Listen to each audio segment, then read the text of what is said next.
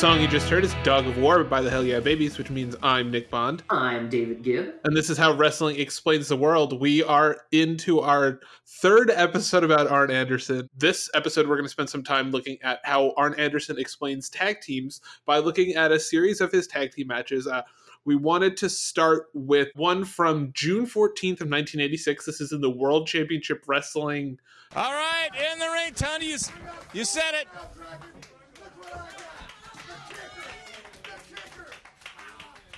The Four Horsemen are back. Arn Anderson, he's crowing because Ole Anderson, watch him, he's the first one in. So yeah, this is the Andersons versus Jobbers. It doesn't really matter who it is. They just beat the crap out of them. I think that's kind of what you notice is like it's just them beating the crap out of two guys. They don't really get an entrance. They get mentioned in passing, and they just beat the crap out of them. That's all they do. One of the Jobbers had a very fake name or culturally strange sounding. It was like Pablo Colburn or something like that was one of their names. Yeah. No, they're very, very generic, just jobbers of the most jobbery sort. And what the Andersons proceed to do is beat the dog piss out of them. This is one of the snuggest matches I can ever remember watching because they're not stiff.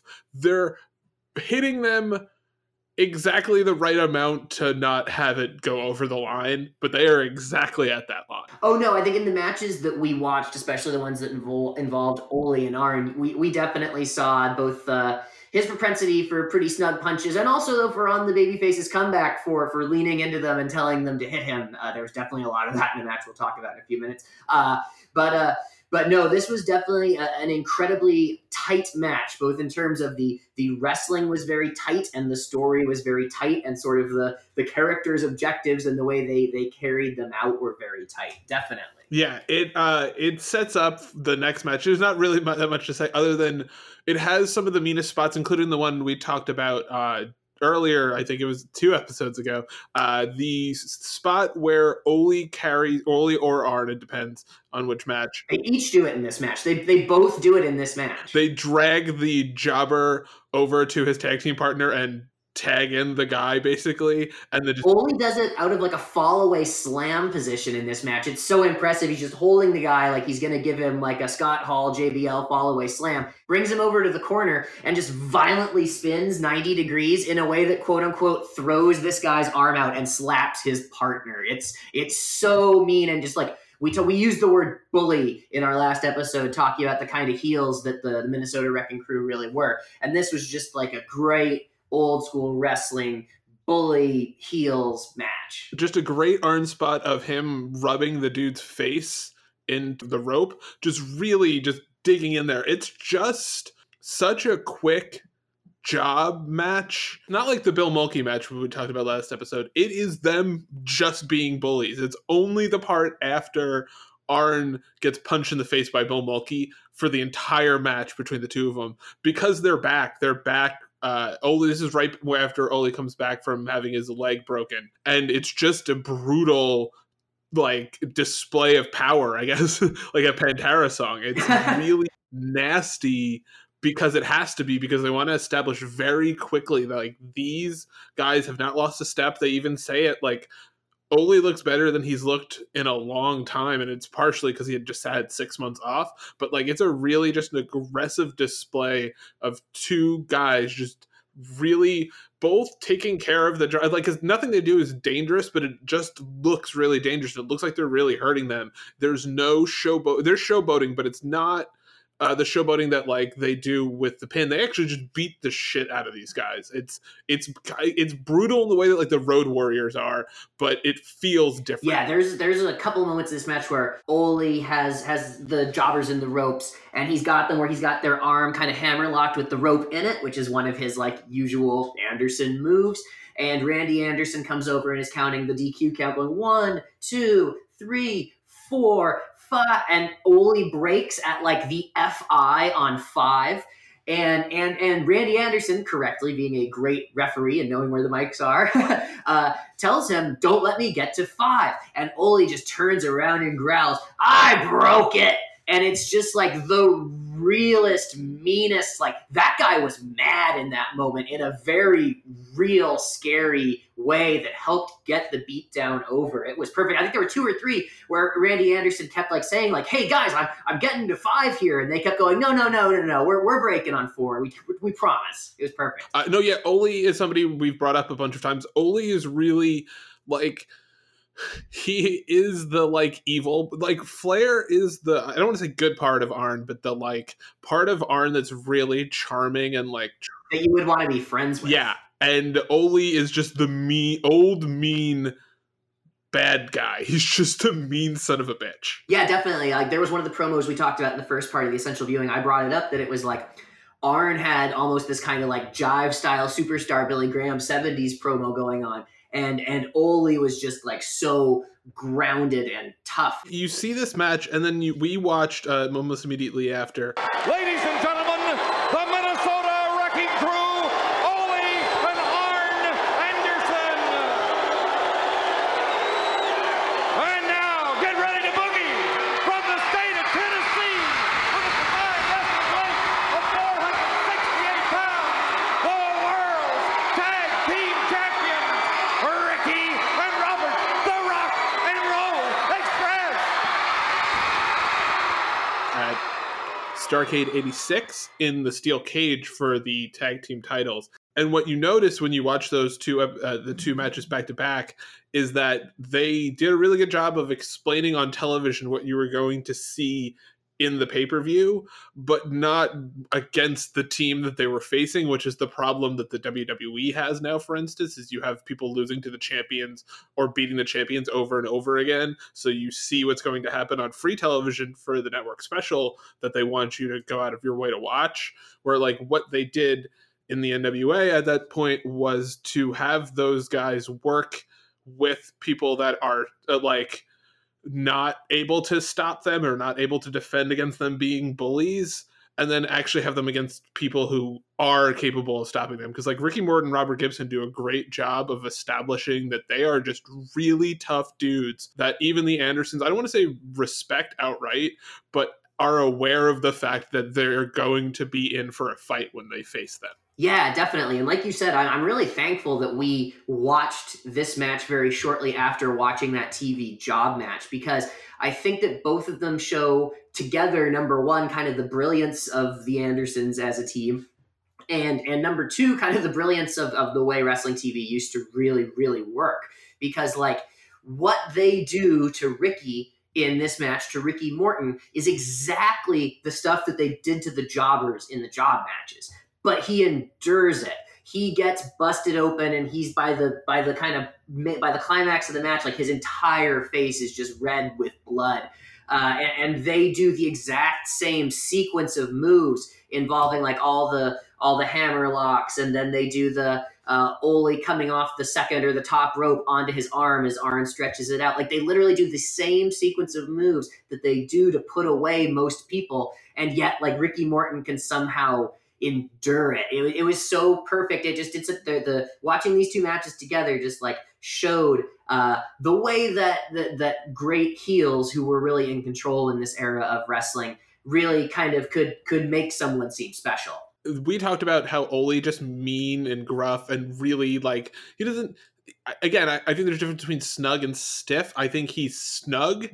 And in this match, that's used against him by the Rock and Roll Express. There's a lot of times when Oli goes for something and misses because he's swinging with such like, I guess he's just not taking into account the speed of the Rock and Roll Express. And you can see the ways in which Oli would eventually be pulled out as the weak link of the 4 horsemen, not because he was actually the weak link, but because he didn't want to wrestle anymore. But Oli really like is outclassed by the Rock and Roll Express on some level in a way that it makes sense that they would be able to beat the Andersons, despite the fact that the Andersons are a really tough pair of guys who, by all accounts, should be able to beat them in a match where like their speed and agility disadvantages are mitigated by the fact that there's like they're surrounded completely by steel. Yeah, definitely. I mean,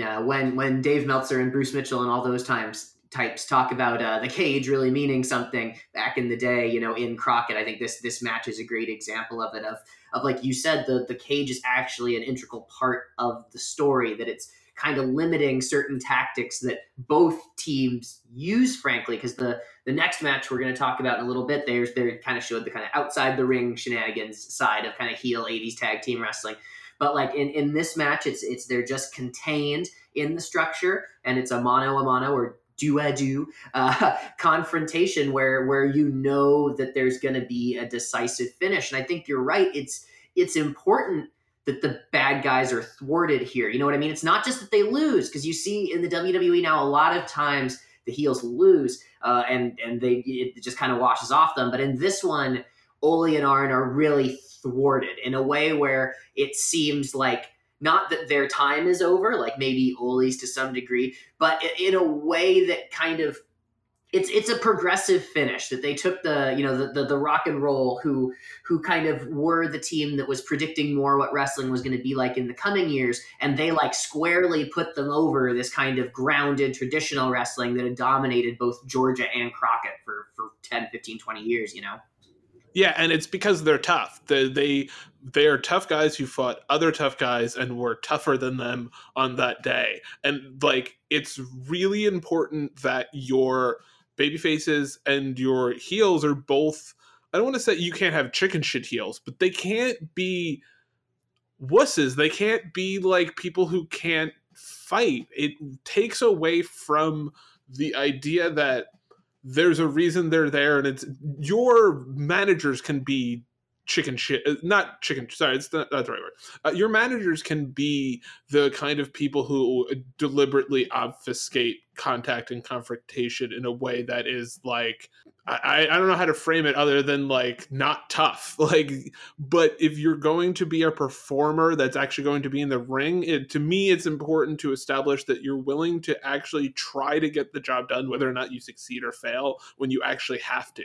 And I think that's what, and you'll see it a lot in the next match we talk about, that's what the baby faces in this match do.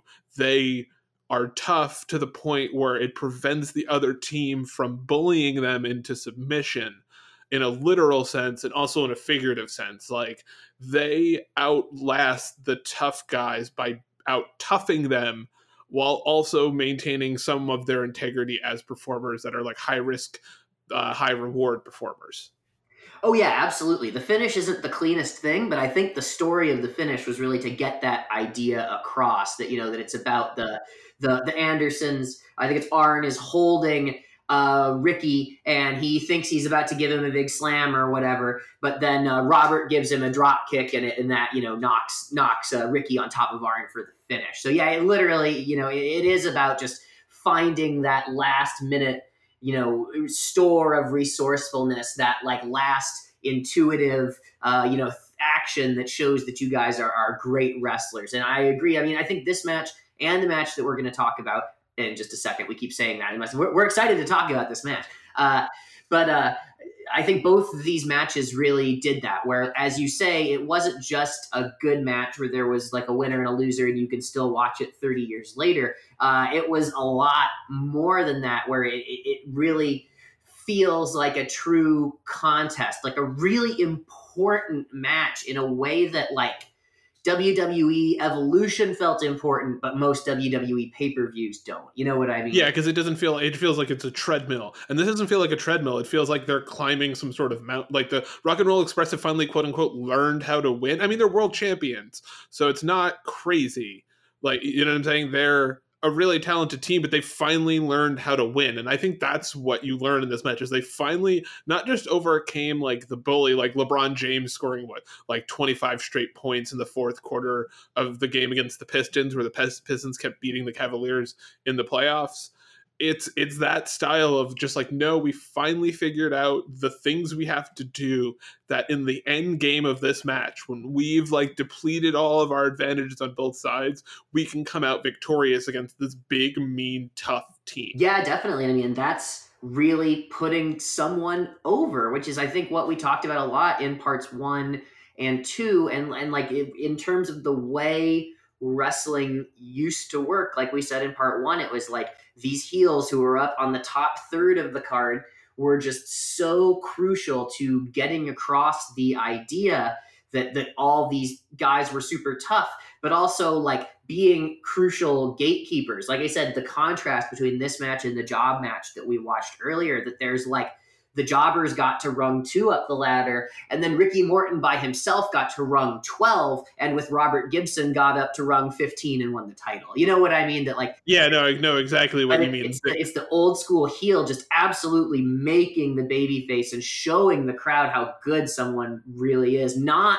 forcing them to get over on their own by just doing the most athletic, fast-paced possible shit all the time. But that's a whole other debate for a different day. It is them beating the boss character. They beat the boss characters by actually having great strategy. Like the strategy is essentially like, we're going to just kill ourselves until we can't kill ourselves anymore, and then eventually hopefully we will outlast these guys. And you see it because like Robert Gibson, for the last third of the match, his leg is shot because the Andersons are working on it for the middle third, and Ricky Morton just gets his ass beat. He's bloody, like Dave said.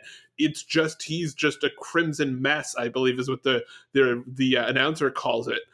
It's Bob Caudle. It was Bob Caudle. Yeah, he almost wanted to say Crimson Mask, which would have been Gordon Soley's line, but he changed it on the fly. Yeah, and it's this idea that like, okay, they've made it, they've established, and I think we'll just go on to the next match because we love it so much. It is actually the next Starrcade. You see kind of how the Rock and Roll Express showing that like toughness and this combination of speed and athleticism was going to be the future of the business is why you get Team match, one fall with a 45-minute time limit for the World's Tag Team Championship.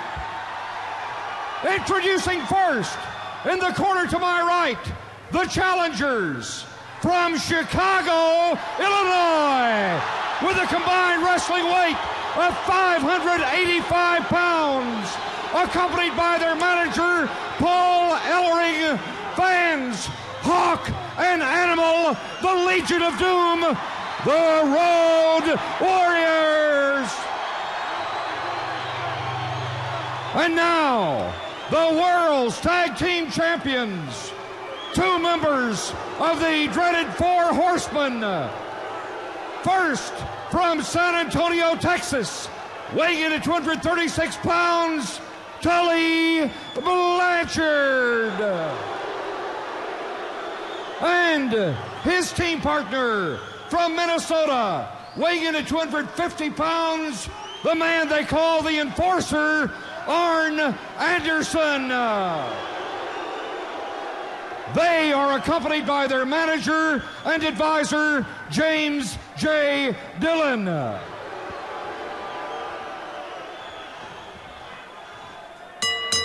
At the next Starrcade, at Starrcade 87, and to me this is like my favorite tag team match of all time. It's just such a perfect, like, Arn and Tully tried this new thing, and then they met the guys that like are bigger and tougher and stronger and faster than they are, and they just have to they're having to beat their own like version of a boss. And to me, it's like their strategy is perfect because they're just trying to minimize how much they get their ass kicked by these fucking destroyer monsters. And there's a balance of them getting their asses kicked and trying not to get their asses kicked without looking like chicken shit is just perfect. It's not that they like look heroic. It's that just being in the ring with the Road Warriors in Chicago is heroic in and of itself. Yeah, I think they ultimately pull off looking both very tough and very much like chicken shits in this match, which is what makes them like great wrestling heels. One thing that I want to say before I jump too deep into this, just before we kind of put the last match completely in the rearview mirror because it connects them, is one thing that blows my mind if you look at the cards that these matches are on, is that both of these matches followed the Midnight Express in scaffold matches. In 86, it was the Midnight and the Road Warriors. That's the famous match where Cornette exploded his knee.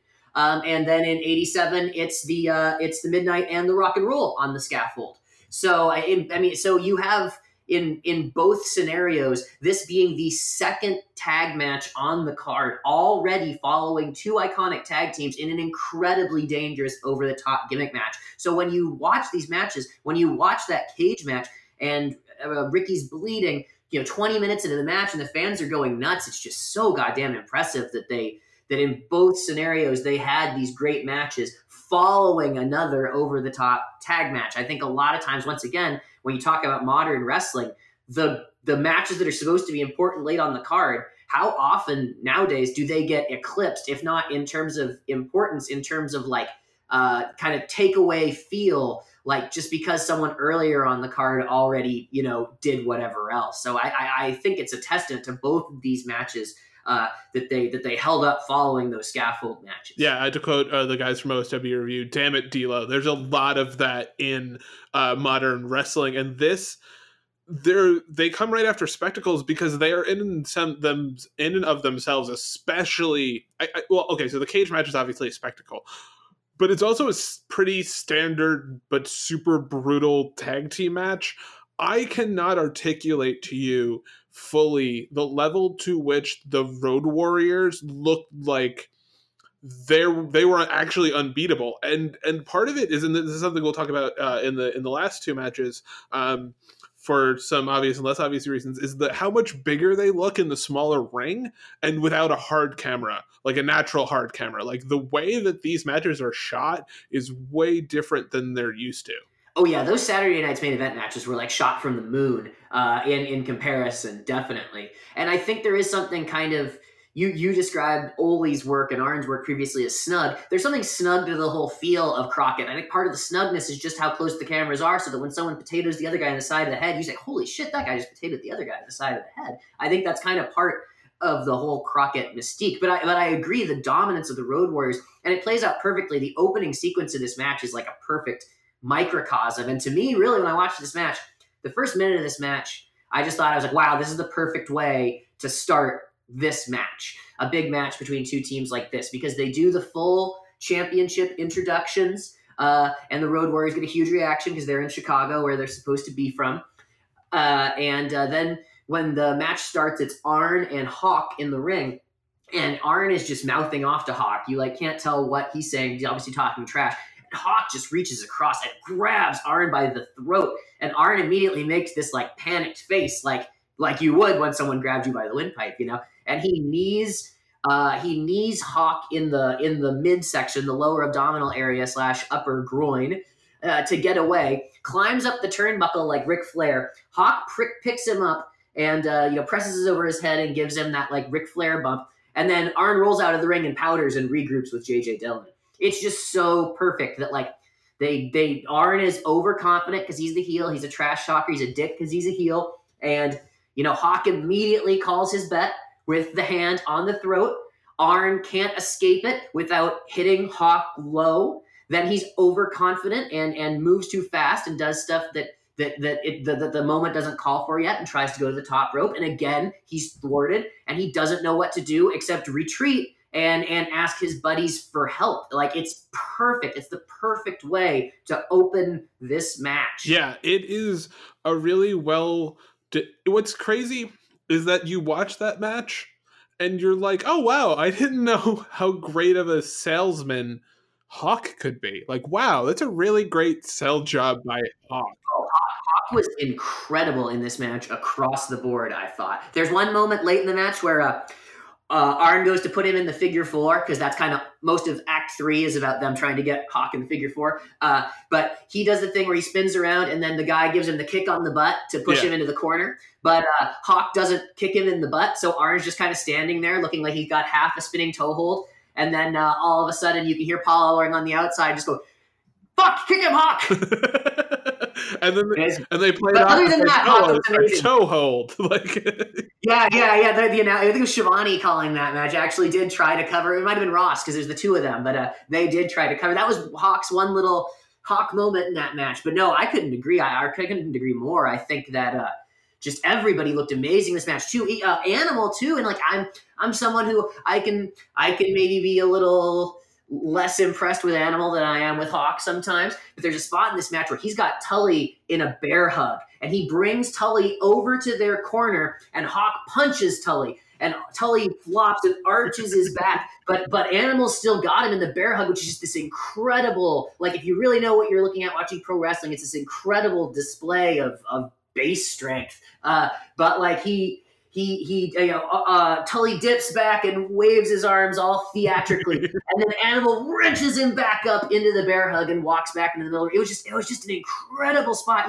All four of these guys are so good at what they did. Like, there was a part where it was just like Tully bumping for Hawk's offense early in the match before they got Hawk's leg was so good. And I thought that, for all the critique of Hawk selling, I thought that the story of them getting after his leg was so good, because he tries to overconfidently press slam Tully, and Arn cuts out his leg, and then the next 5 minutes of the match is all about Arn and Tully tagging in and out as fast as they can, putting him in the figure four, or trying to get the figure four. It's just excellent. Like, I this match made me happy. I can't think of a time recently that I watched a match where I just was happy. Yeah, this is one of the most joyous matches you can ever watch as a wrestling fan. Like, it's a really special match because it's almost like WWE style wrestlers came and had a WCW style match. Although, of course, the Road Warriors came up through the NWA. They feel very much, and the AWA, I believe,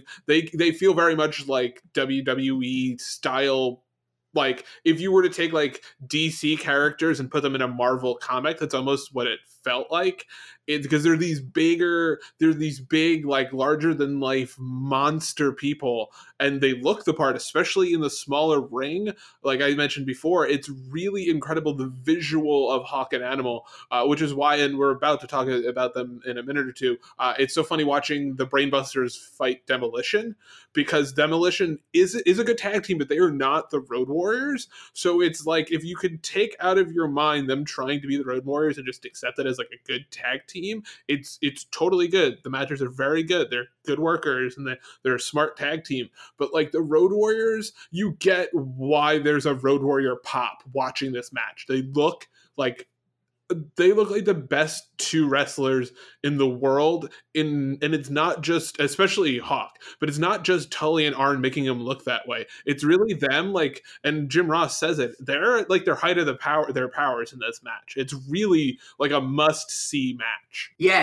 exactly. And the way Ross says it, he says, you give him credit for being double tough. The Road Warriors have never looked stronger, or whatever it is. But it's like, it's the ultimate example of putting over both teams, right? That it's like the Road Warriors are at their very best in this match, and so are Arn and Tully. And another thing, that line of commentary comes in one of many inconspicuous and well-placed kind of rests in that match. Because, like you said, Hawk and Animal, and to be frank, part of them looking good is not having to do too much or too many things in a row. You know what I mean? Like, there's a moment in this match where Hawk is standing in the middle of the ring, just pivoting, and Arn is walking around him in a circle, and they're trading punches. But it's literally just Arn moving with Hawk almost completely stationary. And there's a lot of like regrouping, because they have JJ Dillon on the outside, so there's a lot of regrouping and strategizing, and like they controlled the pace of the match in that just like 1980s heel way that I just think is just so missing from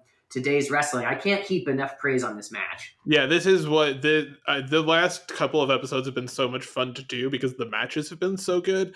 This is actually like a match that we talked about last episode. Like, you have these two job matches. Two job matches. Sam Houston isn't a jobber, but he basically jobs out pretty thoroughly to Arn Anderson. And the Bill Mulkey match, which is just a straight jobber match.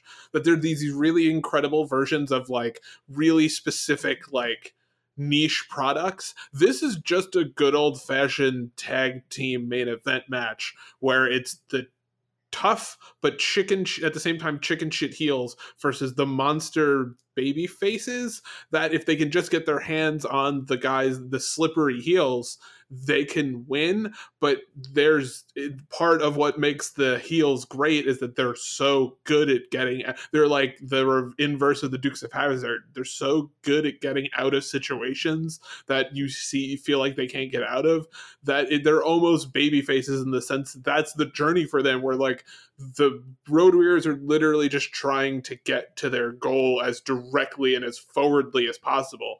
And Arn Anderson and Tully Blanchard both understand separately and together the ways in which they can push them off track. It's really incredible because it's two great workers working together and separately to defeat two guys that are like just big bruising monsters. It's really, the chemistry between Tully and Arn is different than that between Ole and Arn, but it's like, it feels much more like a modern tag team where like, what's cool about the Minnesota Wrecking Crew is there's this old school team that you could like see working now. Like if you were to have the Brainbusters or the Tully and Arn as the tag team from NWA, like they would work now totally. They are so much better than the Revival, what the Revival is trying to do, in large part because they basically invented it. I don't want to catch or popularized it in the consciousness. Like, in other words, they're doing an Arn impression because Arn was the guy that was the best.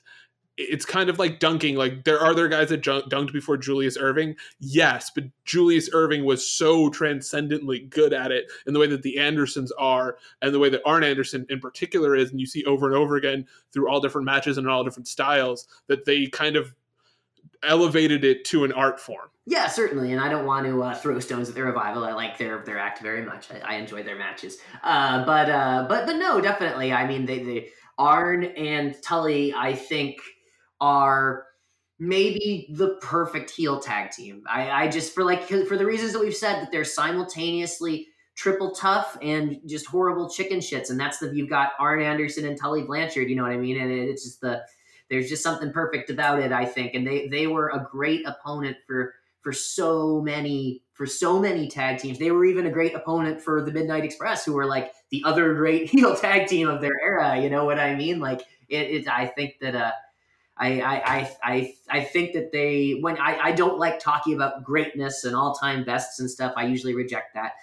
But I think Arn and Tully are just a case where, like, I thought that Arn and Tully were a great tag team the first time I saw them wrestle, when I didn't know as much about wrestling, and my mind has never changed. Like, sometimes there are people, like, when I was a kid, God, when I was in middle school, like, I loved Too Cool. Like, I thought Too Cool were like a great tag team and should have been the champions, and I was like mad that they weren't the champions all the time, that they seemed to do well on TV, but on these pay-per-views that I was never seeing, they didn't seem to win the title. But like, Arn and Tully only get better the more you watch them and the more you watch other people who are not them.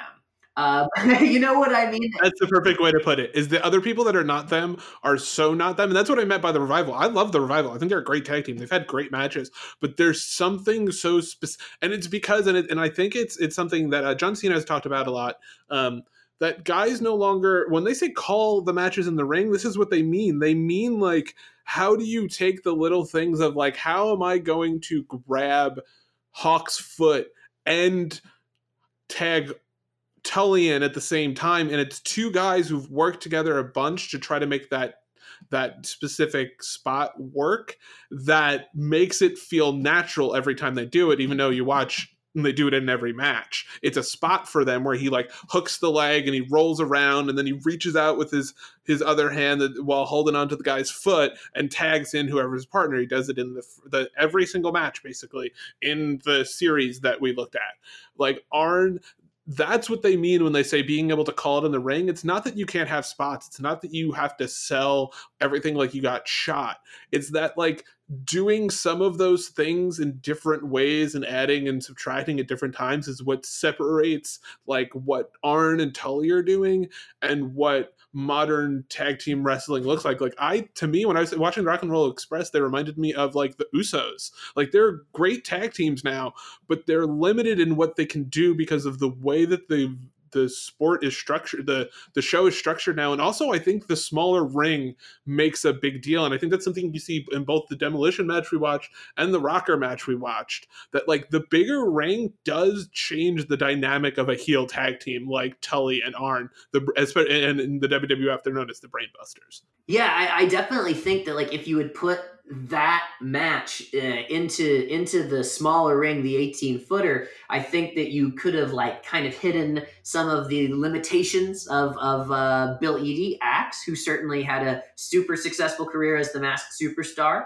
in his slightly younger days before this, but was definitely slowing down. And I thought that there were certain moments where he seemed like he was the wrong distance from the ropes. In fact, on the finish, when Arn cleans him out of the ring, he's definitely the wrong distance from the ropes. And like, it just made it like running that extra half step, like just seemed like it was tiring him out. I felt like the demolition match maybe in the Crockett ring maybe would have been a little tighter. Yeah, and the thing is, and so you have the Road Warrior match, which ends on technicality because Arn is thrown over the top rope by Animal in a legit spot. Like, it is a legit version of the Dusty finish where like when and Tully like railroads the ref, who is Tommy Young, at 1,000 miles per hour from behind, and Tommy Young shoots out between the second and third ropes and bumps to the floor. He is one of that match he refs is one of the best matches I've ever seen somebody ref, which I know sounds really like specific,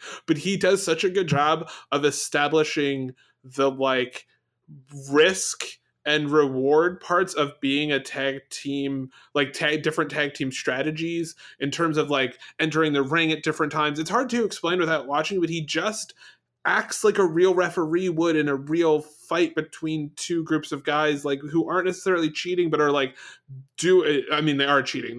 The Brainbusters are cheating, but that they're also having it allows it to be an actual match where things that happen in the match are like untoward or illegal, but it doesn't make him look like a goober. And I think that's a really important part of the ending, is that like when he calls Arn, like he calls for the disqualification to have the Arn and Tully win, it doesn't feel like a cheap Dusty finish. It feels like when I was watching the match and Animal throws Arn over the top rope, I was like, that's illegal. They're going to lose the match because of that. Like, they do it in a way that it's like, you can't do that, and you should know that as the babyface. And I understand how in the heat of the moment you would do that, but like, you did screw up, and it was clear that that's how they were going to end the match. It didn't feel like they just like out of the blue were like, oh, you guys lost. Yeah, when they hit the Doomsday device and get the pin though, it's like, even though you know you're watching a Dusty finish 30 years later, yeah, like you said, you see the ref bump, you see Animal clearly intentionally throw Arn over the top rope, and you say, this is a Dusty finish. But you still pop for the pin. You still pop for them raising the Road Warriors' arms and giving them the belts, because it's just such a goddamn effective match. Yeah, it's really great. I know I said this last episode. This to me is like the most essential. These last two episodes, pretty much all of the matches we have, but this one is like really made me. And I should address something before we go any further on the last two matches, which we're going to go over quick because it's mostly the differences between NWA and WWE. That for me, this match was the best match that we've ever looked at for what it was, what it could be, and what wrestling should be. It's just like, this match is so perfect on so many levels for me. Yeah, I love this match. Like I said before, I really can't remember like feeling happier and enjoying myself more watching a match in recent history. Yeah. I just watched Wrestle Kingdom the other week. Like, it's not like I haven't watched any good wrestling recently, you know? And so the last two matches we had are both from Saturday night's main event. One happens in July of 1989, July 29th, 1989, and then the next one happens on November 25th, 1989. So you can find them both on the Saturday night main event page for the network.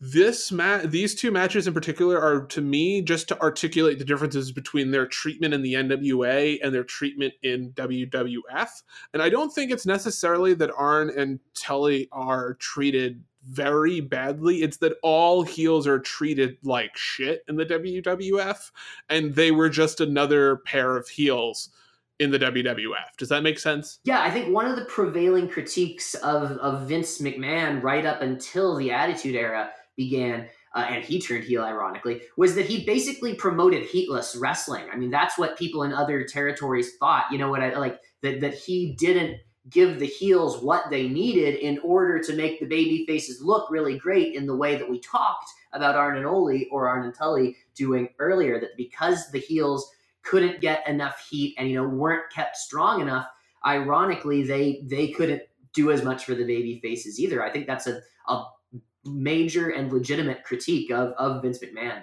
I think especially watching, like we said, the Road Warriors versus Tully and Arn match, and then the Brainbusters versus Demolition. So there's a 2 out of 3 falls match.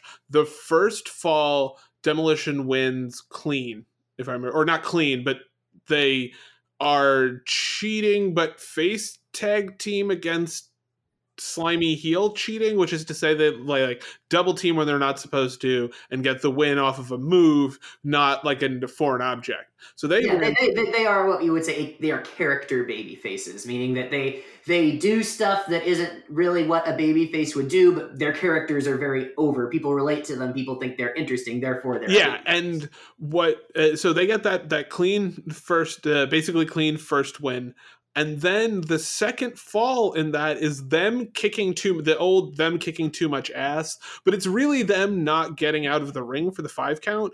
But the ref lets it go for like, it gets to the point where it's egregious enough that you can understand why he disqualifies them, but you don't understand why he waited until like basically the end of like what would have been the end of the match to disqualify them. Like they literally have somebody pinned and then he's like, oh, actually, we really can't count this. That's a disqualification.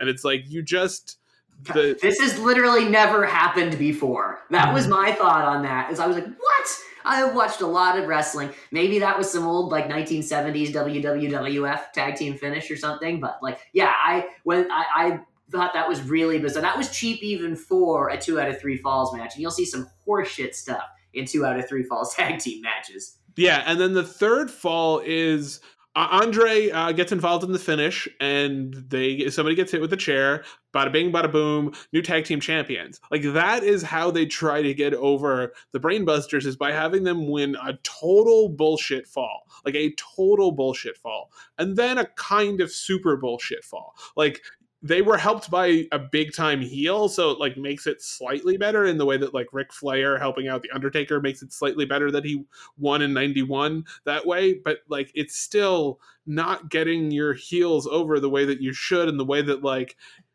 you can do in a Road Warriors match where the Road Warriors destroy the heels, but the heels are kind of hoping that the Road Warriors are going to lose in a way like this because they know that they're idiots who can't contain themselves, or that they're going to tire themselves out and they're going to just beat them straight out. Yeah, like in this match, it's kind of like, I agree that it's a soft way for them to really get the titles. And it's like, how tough is your gang if everybody gets blessed into your gang, right? Some people got to get jumped into the gang because that shows that you don't fuck around and people have to earn being in the gang. But it really felt like they got kind of blessed in here in a way that I agree really hurt their heat. Even if Tully just goes and gets the chair himself like he did in the Road Warrior match, I think that's a big difference. But it's like you already have kind of Bobby as the great manager, and then you have Andre the Giant, like one of the most important wrestlers in the territory, like just kind of give them the win. Like I agree that it's good to rub shoulders with Andre the Giant, and it was good to be managed by Bobby Heenan.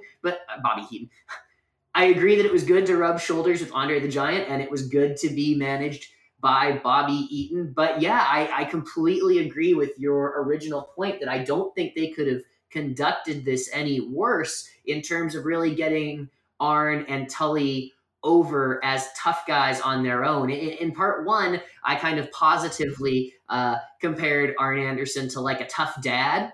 And he and Tully in the WWF, I think that's the part that they would have had to play, just like when you look at what the other acts look like. But the problem was like the tough part was missing. They were just kind of like dads who were good at wrestling. And Bobby Eaton kind of had a dad. And Bobby Heenan had kind of a dad quality too. So it's not great. Yeah, it's not great. They're great workers. So like the match totally works. The Demolition match works a lot better than the Rockers match, which is just kind of a shit show. And you don't necessarily need to watch it to understand like how bad the WWF was with the Brainbusters, but it helps. Like Bobby leaves the Brainbusters in the middle of the match and calls them the worst, dumbest tag team he's ever had. Standing by right now, Jesse the Body with Bobby Heenan. Bobby, I just want to tell you personally, I agree totally with what you did. I cannot believe those two guys. What is wrong with them? You brought them fame. You brought them fortune. You brought them the World Wrestling Federation Tag Team Championship. And they brought me nothing. Disgrace. Well, they didn't disgrace me. They disgraced themselves. They're the worst tag team I've ever been associated with. And the day will come when they're on their hands and knees at some Skid Row soup kitchen calling me back after they bummed a dime from somebody and asking me to take them back. But no, there's no place in the family for somebody that will not listen, will not take instruction, and will not listen to the brain. So stay in that ring, get your tails kicked from now until the end of the year into next year. As far as I'm concerned, we're done. You're fired, you're through, you can go beg on the street. Matter of fact, you two are now part of the homeless. You know, it just tells you, listen. It's really, they like bury them in a way that like makes sense, but at the same time, it makes you feel like it just makes you feel like they're just getting shit on the way out, or they're turning them babyface. Like, either way, it's just like, why are you doing it this way with Bobby Heenan and not let them get their heat necessarily on Bobby Heenan? Because he just kind of like tells them to go fuck themselves and walks away. Like, I get where it could be going, but at the same time, it was just like, it felt like such a burial of two of the best tag team performers of that generation. Yeah, it's so shitty it makes you want to go out and fail a drug test on purpose. No, seriously. I mean, yeah, I agree though. It's so bizarre. I agree. Like, I know that the famous Tully Blanchard test doesn't happen until Survivor Series, like a month or so after this, 6 or so weeks after this. But you could definitely tell that this did feel like we know you guys aren't sticking around. We know you're going back. We're not just going to make you lose. We're gonna have one of our best talkers explain. It's like if they sent Paul Heyman out today to really dress someone down. You know what I mean? Like, we're gonna send the most articulate guy out there who has the most heat, and we're gonna have him explain not just why, like, they're going to explain why you're dumb, but because you're a heel, it's also like the best, smartest heel is telling the people, I don't respect this person either. So it's like, what are they worth if they're not a fan favorite and the great heels don't respect them? It definitely felt like a very personal undressing. So yeah, that was our second part of our Arn Anderson look at how Arn Anderson explains wrestling, and in particular how Arn Anderson explains tag teams. So pretty much all these are essential viewings except for the last two, which are important to understand wrestling, but like not worth the time other than to like see it. Like, it's a one-time viewing thing where I think that the best match we've ever looked at is the tag team match between the Road Warriors and Arn and Tully. As far as matches we've covered, there's obviously better matches, but that match is a really special match you have to go out of your way to watch if you like wrestling. Yeah, I couldn't agree more. Putting over Shawn Michaels was really the important thing that they did while they were in the WWF. You know what I mean? Yeah. I think that match is important for that. And I know they also had a previous Saturday Night's Main Event match with the Rockers before the Demolition match where they made them look very good famously. So I think their major contribution to the WWF is just like kind of helping Shawn Michaels along on his ascendancy. But when you look at their accomplishments in Crockett, especially Arn's accomplishments, like we were saying back in part one, it's undeniable sort of top tier all time stuff. And it's a shame that didn't shine through in WWF, but they also went from like a territory where they were allowed to carry around a lot of heat and break people's arms and legs and stuff to like I said, a pretty kind of like neutered, let's say, environment. So it's hard to hold them against them that some of that WWF stuff doesn't feel as special. But like you said, the Crockett era stuff, I just can't recommend it more highly. Yeah, and it's both Ole and Tully. I'm still of the idea that I like the Ole and Arn pairing more, but only because I like watching jobbers get their ass kicked so much. And that's another match you should check out just for fun. It is just a good old-fashioned ass kicking by two very mean men. Like, yeah, just generally those 605, those old world championship wrestling shows, I would say that 2/3 to 3/4 of them are highly worth your time. And even the ones that aren't as good, there's definitely stuff to enjoy about them as well. If you're looking to entertain yourself on the network, I would definitely check that stuff out. Yeah, so normally this is the part where I ask you a question, right, Dave? Right. But this episode, we actually have a guest. Well, I have a guest. You were doing other things like work for money. I was talking to at the Magnum CK, as he is known on Twitter, but Chris Parsons, or CK Parsons, who was wrestling for AIW, now works with them behind the scenes. I had him on to talk about his Arn fandom, which we both follow him on Twitter. He's a pretty good follow. He was, like I said, in AIW, but he had to retire because of a back injury. And two things about you should know about CK. Really great spine buster. And two, he had a really great retirement speech, and it reminded us of the Arn Anderson. At least it reminded me of the Arn Anderson retirement speech that he gave before he asked Curt Hennig to join the Horsemen, before Curt Hennig turns on the Horsemen and joins the NWO, because fuck you, that's why. But yeah, so we had CK on. Yeah, but before we did that, we did want to do our normal plug. So Dave, did you have anything you wanted to plug this week? Oh, not especially anything in particular. You can follow me on Twitter at Dave Writes Junk. A lot of good content involving my input has been flowing out of the wrestling estate recently. A lot of good roundtables on some kind of wrap up 2018, predictions for 2019. We've got a list of top 100 wrestlers that I contributed pretty heavily to that should be coming out soon that I'm excited for. So keep your eyes peeled for that. Just follow me on Twitter and I will retweet the links ad nauseum.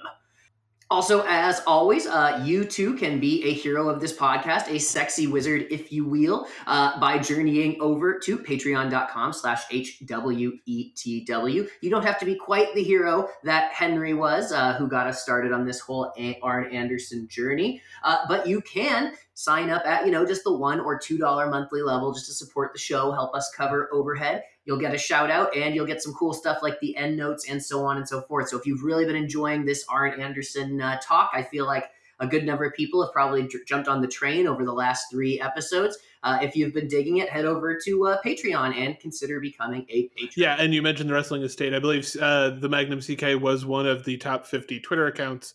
As nominated by me. As nominated by you. So thanks again to CK for joining us. You are going to hear Arn's retirement speech, and then you will hear me and CK talking, and then you will hear presumably some sort of funny dialogue from one of the matches that we covered in this episode. And then you will hear the new theme song for the Podcast Beyond, which we will be making some announcements in the coming in next week's episode about. So look forward to all that, and we'll see you next week. Liver spot, age spot, dog spot. All right, I think that's good. You can. It's a pleasure to hold the microphone, Mr. Anderson, up for you on this occasion. Well, Gene, all I can tell you, to get a response like this means what I got to say tonight mean that much more. You see, I'm a realist, and everybody knows I've got average size and speed and average ability, but I've parlayed that into what I would call a very successful career. And I did that on sheer will alone. But another reality is, 4 months ago, they took 4 vertebrae out of my neck.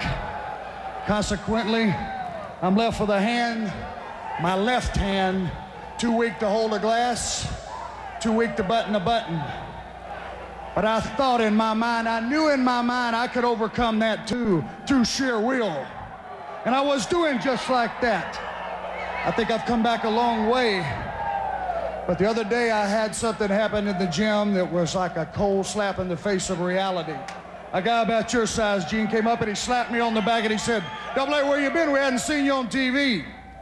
And just that slap sent a jolt through me, and I dropped the water I was drinking, and just for a second, my system shut down, and it became crystal clear as I watched the few little drops of water draining out of that bottle, the symbolism that was involved. It was like someone had turned an hourglass over and the sand was running out on the career of Arn Anderson. Now, the fact of the matter is, not only do I put myself in a suicide situation by trying to wrestle again, I endanger these 2 men's careers, and I respect them too much for that. And other than be anything than the enforcer in my best friend's eyes, I'd rather walk away. And for all you people out there that have ever bought a ticket to see Arn Anderson wrestle, whether you love me or you hated me, you knew that when that bell rang, you got all I had that night. Whether I won, whether I lost, I gave you everything I had. And you knew that. And when you did this to me, that was your acknowledgement. Well, the fact is, I got nothing left to give. And I want you to remember me as I was, not as I am. But being the man that I am, my last act, formerly as a horseman, I got one last challenge. And that's to you, Curt Hennig. Now, don't misunderstand me. It's not for a fight. You got something special. I've seen you in this ring. Your skills, your maturity, your commitment to excellence makes you something special. And what my challenge is to you, Curt, is stand beside my best friend, Ric Flair, and lead these two men back to the glory and the prominence that the Four Horsemen once had. And I'm going to tell you what your prize is. It's not a spot with the Horsemen, because this is worth a lot more than that to me. I'm going to give you the only thing I got left. Not a spot, not a spot. I'll give you my spot. Wow. Curt Hennig. You know, I know every wrestler that's ever been around or involved in this business we call wrestling who would pass up the honor to not only be a horseman, but to come out and take Arn Anderson's spot as the enforcer of the Four Horsemen. I have only one thing to say. It would be a privilege.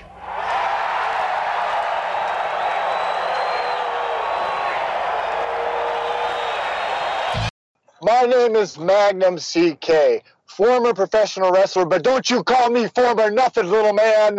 I'm still involved in pro wrestling. I'm an actor, a writer, a director of all things theater, an award-winning filmmaker, a podcaster, everything under the sun.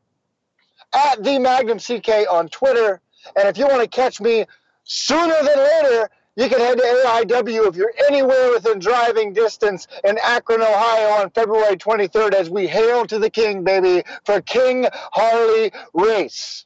But more importantly than all that, I am indeed an Arn Anderson fan. That's real. Yeah, that's a shoot, brother. Absolutely, that's a shoot. You couldn't see it, but I did the little thumb across the neck thing as I was ending it there. Podcasting, of course, is a visual medium, so that was good that you did that. Yeah. The right people always feel it. So I want to talk to you for a couple different reasons. One, you have one of my favorite pieces of wrestling, like paraphernalia, which is the St. Arn candle. That actually, so I mentioned that I'm a filmmaker, and we made a documentary a couple of years ago about wrestling and wrestling fans called Marking Out, which incidentally we're in the middle of making a sequel to. And it's on Amazon Prime if you want to check it out, called Marking Out. But my best friend and filmmaking partner, Mike Rhodes, bought that for me. I feel like it was a Christmas present. Like, we're always getting each other the weirdest presents. Like, it's like almost our attempt to out weird each other. So most recently for Christmas, he got me a Buddha statue that has the head of Beetlejuice from Howard Stern, and also WCW fame, we should say. And I sent him a T-shirt with, the timing is kind of sad, of Mean Gene Okerlund in the part of the Ric Flair promo where he says, "Put that cigarette out." Yeah, that St. Arn candle is because Mike and I, we both literally have satin jackets with our initials on the chest, and on the back it says The Enforcer, because we went to a convention one time with a preview of Marking Out when we were still working on the first movie, and we thought nobody thought it was funny but us, but we thought it was funny if we both had jackets that said The Enforcer. Like there were two The Enforcers. And there was no other person that was like the person that was they were protecting kind of thing. Like there was no Wayne we were Gretzky. both the one and only enforcer. So you also have a great spine buster. So I wouldn't quite put it at the AA level, but it's like a hard A.5 of a spine buster. Well, I'll say it this way because, and I don't always brag about myself, but it took a lot of time to perfect that. So for years and years, I kind of had two wrestling careers. I had a 5-year career. When I turned 18, I wrestled for about 5 years, and then I came back and had about 3-year run that was my most successful before my back injury and everything that I found out about my back. But I used to have a spine buster that I did more like D'Lo Brown, when I was younger. And then I came back to wrestling and I was like, man, I want to, I love AA. I love the spine buster. How can I, so many people use the spine buster, but I knew that if I could just get it right, it would mean something. And I put it in the right spot in every match. It made us a surprise every time. And then I couldn't get it. And I thought, let me look. Has the best spine buster? Of course, it's Arn Anderson. So I just looked at how he did it, and then it's like a light bulb went off. And every spine buster I did after that was perfect. Is there a secret technique? Well, yeah. I mean, it's a deal where I just watched how Arn, his movements, and he's very snappy, and he doesn't really bend. He doesn't bend at the knee. His knees are kind of are soft. He's not straight-legged, but he bends down at the waist and pops straight up. And the trick is to pivot on that one foot that stays planted. And if you can get that snap pivot right, and you can get your opponent up, and they go split-legged, and you can get them around flat enough, and then you pop back up after they hit, it looks like you just murdered somebody. Yeah, it's awesome. You have a really great one. So did you have a particular Arn Anderson match you wanted to talk about or that inspired you? Man, here's the thing about Arn, and he said this about himself. He has a quote that goes something along the lines of, I don't know that anyone would ever say that I had the best match in history, but I want to go down as someone who never had a bad one.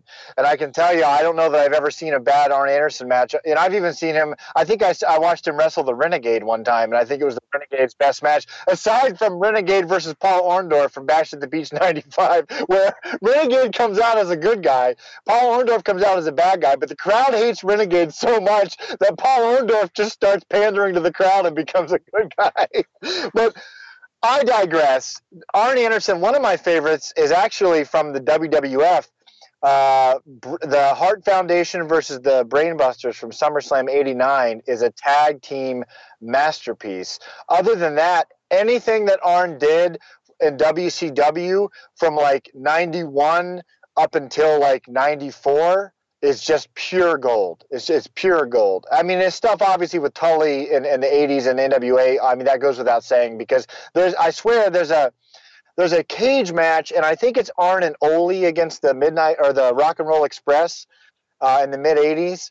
It's just incredible. I think I've watched it 100 times. But if I had to pick out one off the top of my head, that SummerSlam '89 tag match is brilliant. Yeah, I'm actually breaking down a reel of matches. So we do essential viewings, and the first one we did his first match as Jimmy Verderoso. We did his first match in the match where he breaks Lee Ramsey's arm and Manny Fernandez comes out and they start the feud. The Manny Fernandez match, and then two random, basically job match. He's facing one job guy. He's facing Bill Mulkey, and he's facing Sam Houston. We broke down those two. But this week we are at this episode that this will show up in. We are actually breaking down the exact match you're talking about, which is, I think, Starrcade '86, the Night of the Skywalkers. Yeah. It's the Rock and Roll Express versus Ole and Arn.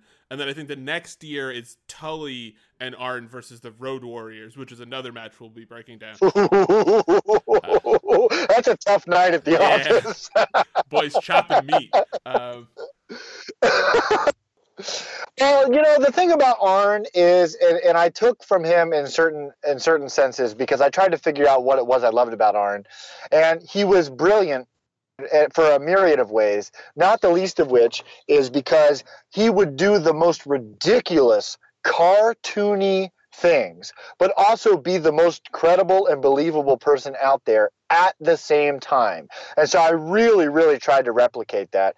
And if you watch Arn, to coin a buzzword, he was always all in. I mean, every segment, every match, he gave it absolute dedication. And from an acting standpoint, I really respect that, because he was never going 50% ever. Yeah, no, I watched week after week I basically went through 85 and 86 and cut to each of his promos and I would literally, like, you know how they have the markers for time on the WWE Network? I would skip ahead to the end of each match and then scroll a little bit ahead to see if it was an Arn promo, watch the promo, and then whatever match he had, which is easy to find because it's on the thing. But every single promo, every single match, you're just like, oh, he's doing like a great job. Yeah. Every single time he's in front of a camera, every time he's in front of a crowd, he's just the best. Like, he's really day to day the best wrestler I've probably ever seen. Well, it's literally because he committed. I mean, obviously he perfected his craft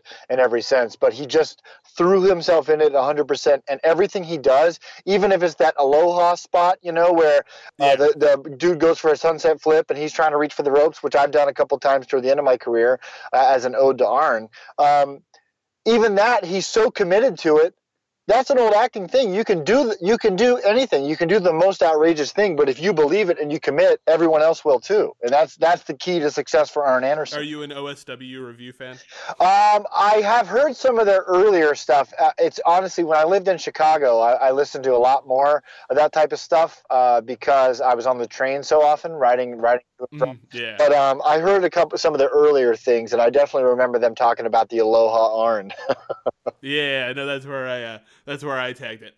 So I just want to talk to you about one last thing. So you've mentioned a couple times that you had two careers, and this last one was cut short because of an injury you discovered in your back. Obviously, it's a little different situation, but we talked about in this episode the Arn retirement speech. Yeah. As someone who actually gave a retirement speech because of an injury that gave you agency in the sense that you could decide you weren't physically incapacitated to the point where you couldn't move and were unable to live a normal life, but you had some agency, but you still didn't have a choice per se, right? In the sense that you would want to keep going if given your druthers. So, like, as someone who went through that, what goes through your head when you're going to be addressing the audience, and how do you find closure in the work you did and the work that you didn't get a chance to do? Well, first and foremost, it was easily the most bittersweet moment of my entire life, and probably the most bittersweet moment I'll ever have, because you're right. It was like,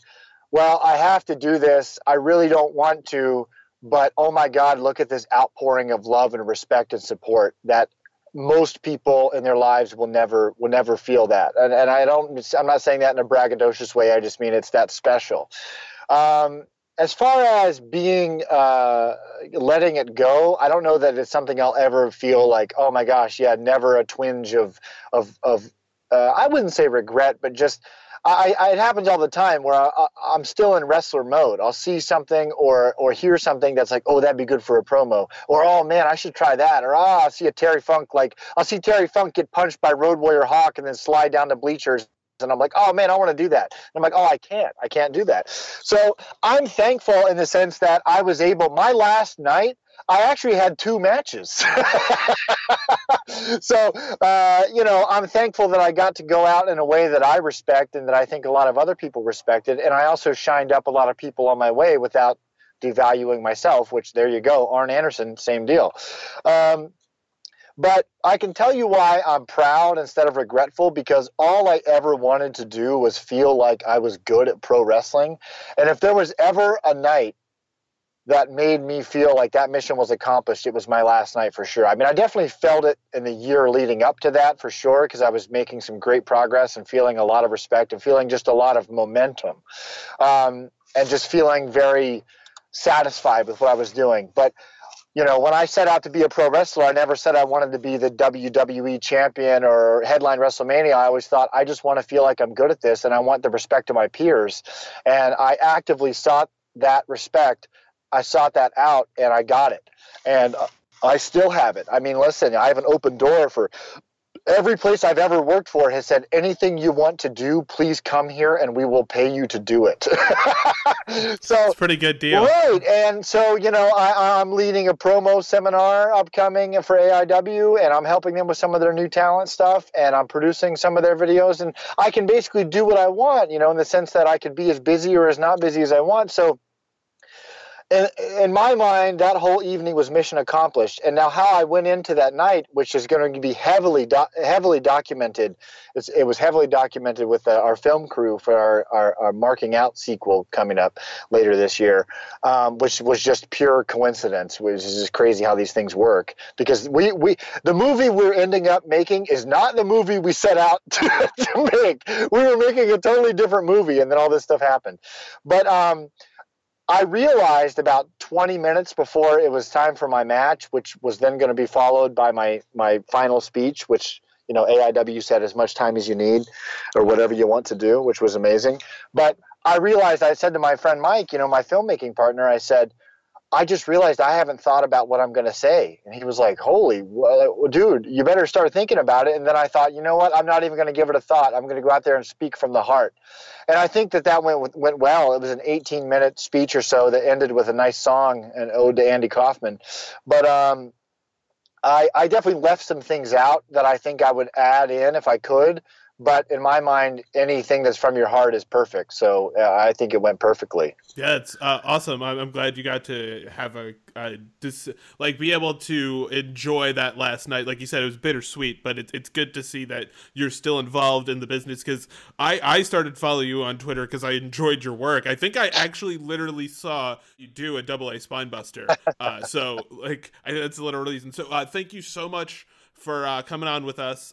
This was great. We'll definitely have you on again when the documentary comes closer. Absolutely. And one last thing I want to say is, because being a horseman isn't something that you put on in the morning and take off at night.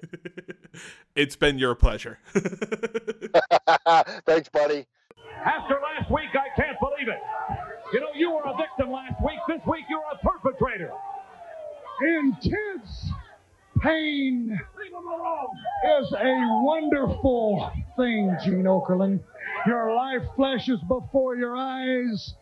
Things that are the most important to you become crystal clear. Look at this. You start to begin to learn the meaning of life. Last week when they stuffed me in that ambulance, and I looked across and I saw Flair, Sting, Woman, Bagwell, and myself, I realized that we were people brought together, not by philosophy, but by necessity. And I started to think, New World Order, where have I heard that? And I remembered in the good book it says, when the New World Order is put into place, it signals the beginning of the end of time. Well, WCW is our world. It's where we live and breathe. And if you want to destroy it, Hogan and the Outsiders, you've already made a mistake that jumps off the page. You're going to take a baseball bat to a horseman, finish the job, because there's one rule of gang fighting. See, we are the original gang, and we're the most vicious in all of professional wrestling history. They send one of yours to the hospital, you send one of theirs to the... Among the poor, sad, despicable, oppressive, misinformed, must be hard for you to bite your tongue secure.